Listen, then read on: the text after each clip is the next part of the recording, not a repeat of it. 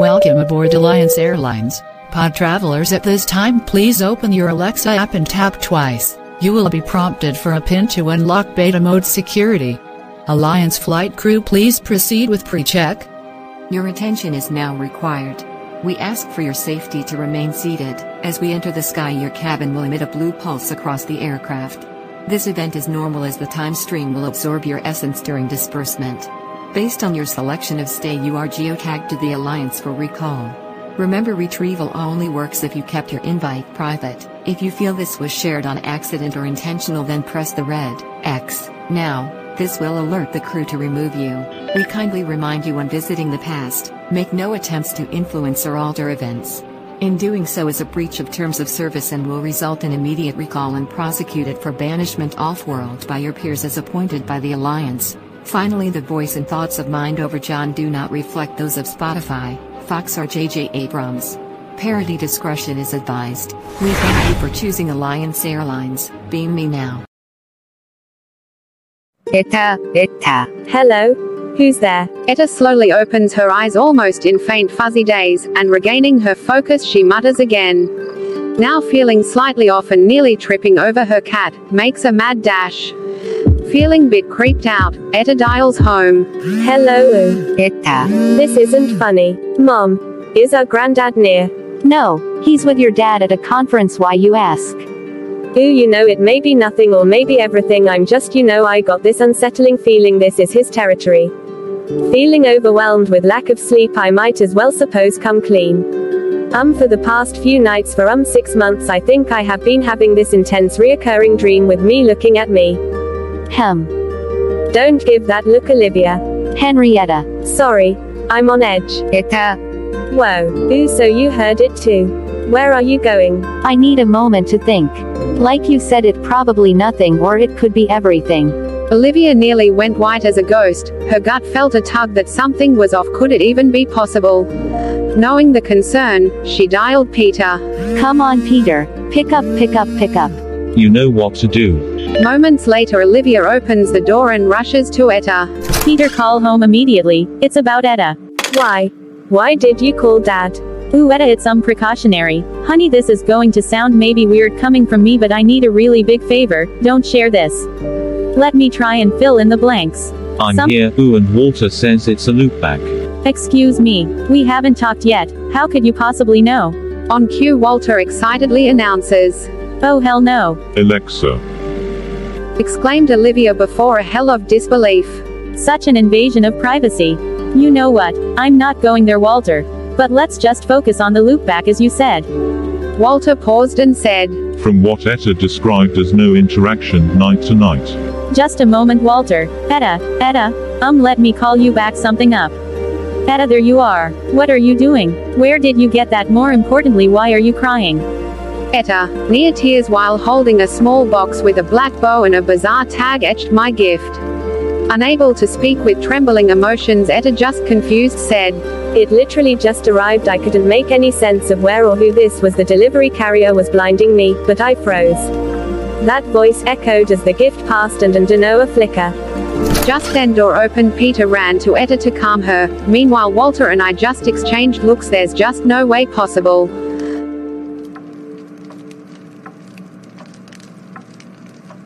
Are we going to open it? Walter looked at it like a child getting a Christmas present. This is bit exciting, don't you? Etta. Walter froze from amazement to panic, then motioned to back away. Olivia, we've made contact. Someone is going through a lot of trouble to send this and are like a Trojan. It's like mocking or egging you to touch it. Not going to say it, but you feel it. Yo man, you almost done in here. The bell rang. You're gonna be late. Just give me a few more minutes. I'm waiting for a response from Olivia chatbot. Olivia, you for real? Bro, are you trying to get expelled? What are you even doing with the AI? You know it's controversial and we all signed that NDA. It was lab protected, meaning it was secured on an encrypted server. How? No. Tell me you didn't. Ooh yeah, simple, just inserted flash and apt get Olivia chatbot and voila. I still don't get the excitement. It's just a bash screen. No my friend, there is an untouched potential. When I open this bash, Olivia chatbot automate dream loopback Etta echo 12 deci. Unwrap flicker. Watch this. Ooh, ETA AETA. Peter, get it out of here now. What's going on? That ain't normal. As the gift starts to unwrap itself and then silence. Olivia stared into the box and fell to her feet, fearful face shaking her head, looks to Walter. No, not again. Sue, what do you think? What did you send? Etta, unable to hold her composure, peeked in the box but looked upon her mother in confusion. A little bell. I don't understand. Why a bell? Walter nearly stumbled. I need a drink and a moment to think. Taking a sip, he noticed Olivia in a deep stare. You want me to say it? Fine, I'll say it, Walter. This feels like a fringe event now more than ever. I mean, that opened after calling out Etta, but a bell. Peter approached the table, sits down, reaches for a drink. So we all thinking the same thing. Etta opens a Coke Zero and then goes to the table. Yeah, it's a bell. A silence, a dead stares. Was Etta right? Is this Williams doing? Marcus, I'm gonna take a bathroom break. You can look, but it's my thesis, so don't. Yeah, no worries. Sits at terminal, let's some. Action. Olivia chatbot echo Etta look back. Snowflake skip blizzard runtime 5. OMG, it's snowing outside, mama. Snow, but that's impossible. Not a cloud in the sky. Peter looks at Olivia. Alright. It has to be Belle. I mean, isn't it obvious? He sent his calling card. Walter, you have that look on your face. No need to be selfish, little man. Let's share the magic. Open bash prompt and voila. Echo multiple to infinite mass upload to growth exceed ChatGPT. Takis Joe Rogan. Weather cloud. Enter. Yes, ETA. Look, it's glowing. Why is it glowing? No matter what happens, we are in absolute agreement. Nobody is to touch the bell. Peter felt a buzz on his phone. Gotta take this in the other room. You sure? Alright, man. I owe you. Thanks. Olivia, turn on News Nation. There's something you need to see. Okay, got the Roku remote, but Peter, what channel is News Nation on? Mom, just search in Roku for News Nation over there. Nope, you gotta click on Get Channel. There, you got it. I'm Dan, and this is News Nation. If you are just joining us, earlier this morning around 9:30 a.m. on the East Coast we received word that a mass download of sort was forced upon every single server across this entire world, and yes, that includes the media, schools, banks, law enforcement, utilities, defense systems and home pages. What's troubling is the how it appeared. Nobody scheduled it, nobody is owning up to it, and everyone is impacted by it. But what is it, you ask? Our source tells us it's called Olivia Chatbot. Also, did you know, on Fridays and Saturdays on another channel called Reels, you may have heard of us, called On Patrol Live, reelsno.com. On a side note, make sure you download the News Nation app on your phone so you have the news everywhere you go, not just at home. We will be right back, after a quick break. To be continued in Season 5. Make sure you subscribe to Mind Over John to be alerted when the next episode drops. And now our story continues with Chapter 17 already in progress. Chapter 17, showing what happened on the voyage from Singapore to Hong Kong. The detective and Passepartout met often on deck after this interview, though Fix was reserved, and did not attempt to induce his companion to divulge any more facts concerning Mr. Fogg. He caught a glimpse of that mysterious gentleman once or twice, but Mr. Fogg usually confined himself to the cabin, where he kept out a company, or, according to his inveterate habit, took a hand at whist. Passepartout began very seriously to conjecture. What strange chance kept Fix still on the route that his master was pursuing? It was really worth considering why this certainly very amiable and complacent person, whom he had first met at Suez, had then encountered on board Mongolia, who disembarked at Bombay, which he announced as his destination, and now turned up so unexpectedly on the Rangoon, was following Mr. Fogg's tracks step by step. What was Fix's object? Asterisk. Passepartout was ready to wager his Indian shoes, which he religiously preserved, that Fix would also leave Hong Kong at the same time with him, and probably on the same steamer. Passepartout might have cudgeled his brain for a century without hitting upon the real object which the detective had in view. He never could have imagined that Phileas Fogg was being tracked as a robber around the globe. But as it is in human nature to attempt the solution of every mystery, Passepartout suddenly discovered an explanation of Fix's movements, which was in truth far from unreasonable. Fix, he thought, could only be an agent of Mr. Fogg's friends at the Reform Club, sent to follow him up, and to ascertain that he really went round the world as had been agreed upon. It's clear, repeated the worthy servant to himself, proud of his shrewdness. He's a spy sent to keep us in view.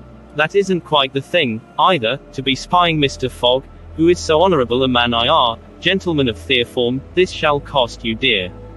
Passepartout, enchanted with his discovery, resolved to say nothing to his master, lest he should be justly offended at this mistrust on the part of his adversaries.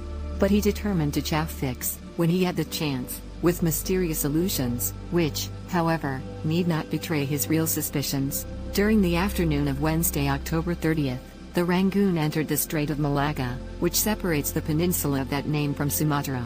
The mountainous and craggy islets intercepted the beauties of this noble island from the view of the travelers. The Rangoon weighed anchor at Singapore the next day at 4 a.m., to receive coal, having gained half a day on the prescribed time of her arrival.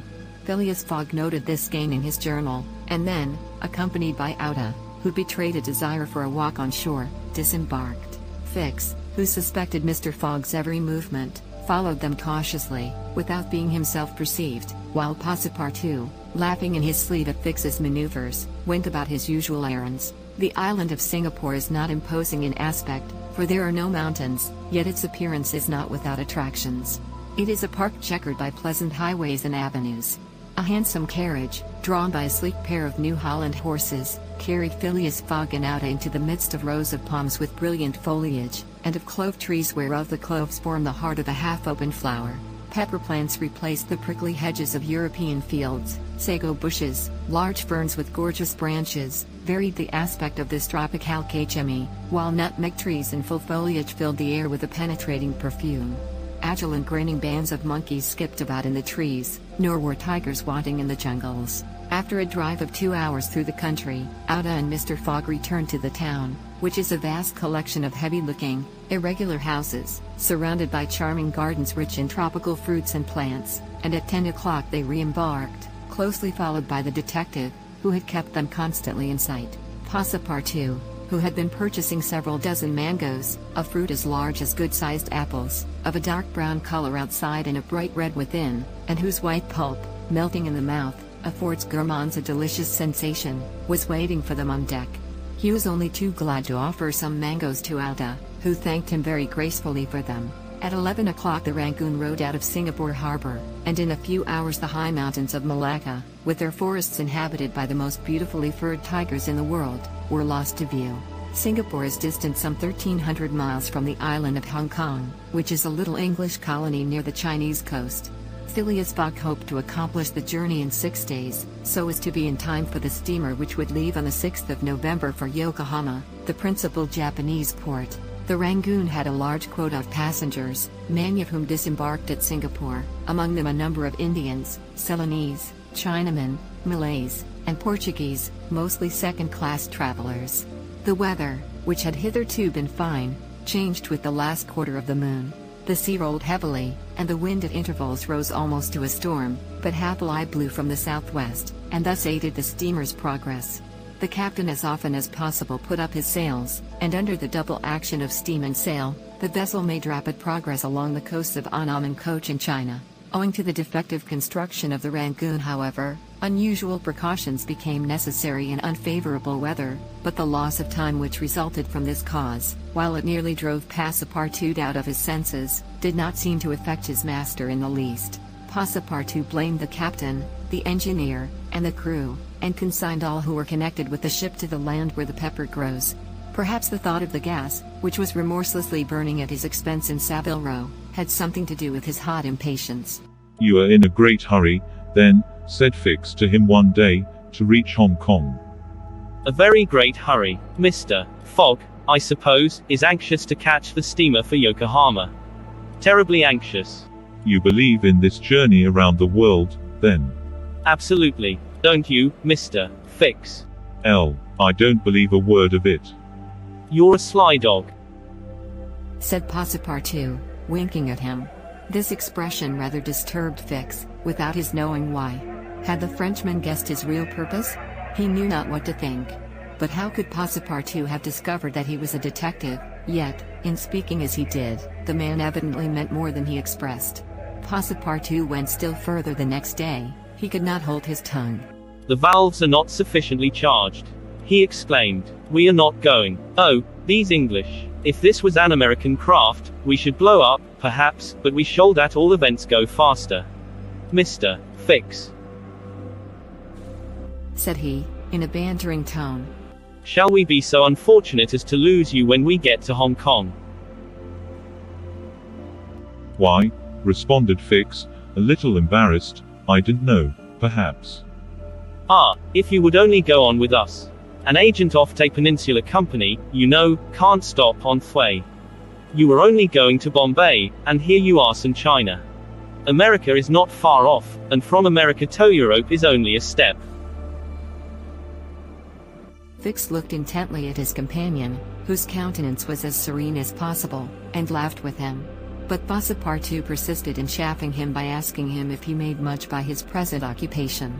Yes, and no. Returned Fix. There is good and bad luck in such things. But you must understand that I don't travel at my own expense. Oh, I am quite sure of that, cried Passepartout, laughing heartily. Fix, fairly puzzled, descended to his cabin and up to his reflections. He was evidently suspected. Somehow or other the Frenchman had found out that he was a detective. But had he told his master? What part was he playing in all this? Was he an accomplice or not? Was the game, then, up? Fix spent several hours turning these things over in his mind, sometimes thinking that all was lost, then persuading himself that Fogg was ignorant of his. Nevertheless, he preserved his coolness of mind, and resolved to deal plainly with Passepartout. If he did not find it practicable to arrest Fogg at Hong Kong, and if Fogg made preparations to leave that last foothold of N territory, Fix would tell Passepartout all. Either the servant was the accomplice of his master, and in this case the master knew of his operations, and he should fail, or else the servant knew nothing about the robbery, and then his interest would be to abandon. Meanwhile Phileas Fogg moved about above them in the most majestic and unconscious indifference. He was passing methodically in his orbit around the world, the lesser stars which gravitated around him. Yet there was nearby what the astronomers would call a disturbing star, which might have produced an agitation in this gentleman's heart. But no. The charms of Outa failed to act to Passepartout's great surprise, and the disturbance, if they existed, would have been more difficult to calculate than those of Uranus which led to the discovery of Neptune. It was every day an increasing wonder to Passepartout, who read in Outa's eyes the depths of her gratitude to his master. Phileas Fogg, though brave and gallant, must be, he thought, quite heartless. As to the sentiment which this journey might have awakened in him, there was clearly no trace of such a thing, while poor Passepartout existed in perpetual reveries. One day he was leaning on the railing of the engine room, and was observing the engine, when a sudden piece of the steamer threw the screw out of the water. The steam came hissing out of the valves, and this made Passepartout indignant. The valves are not sufficiently charged, he exclaimed. We are not going. Oh, these English. If this was an American craft, we should blow up, perhaps, but we should at all events go faster.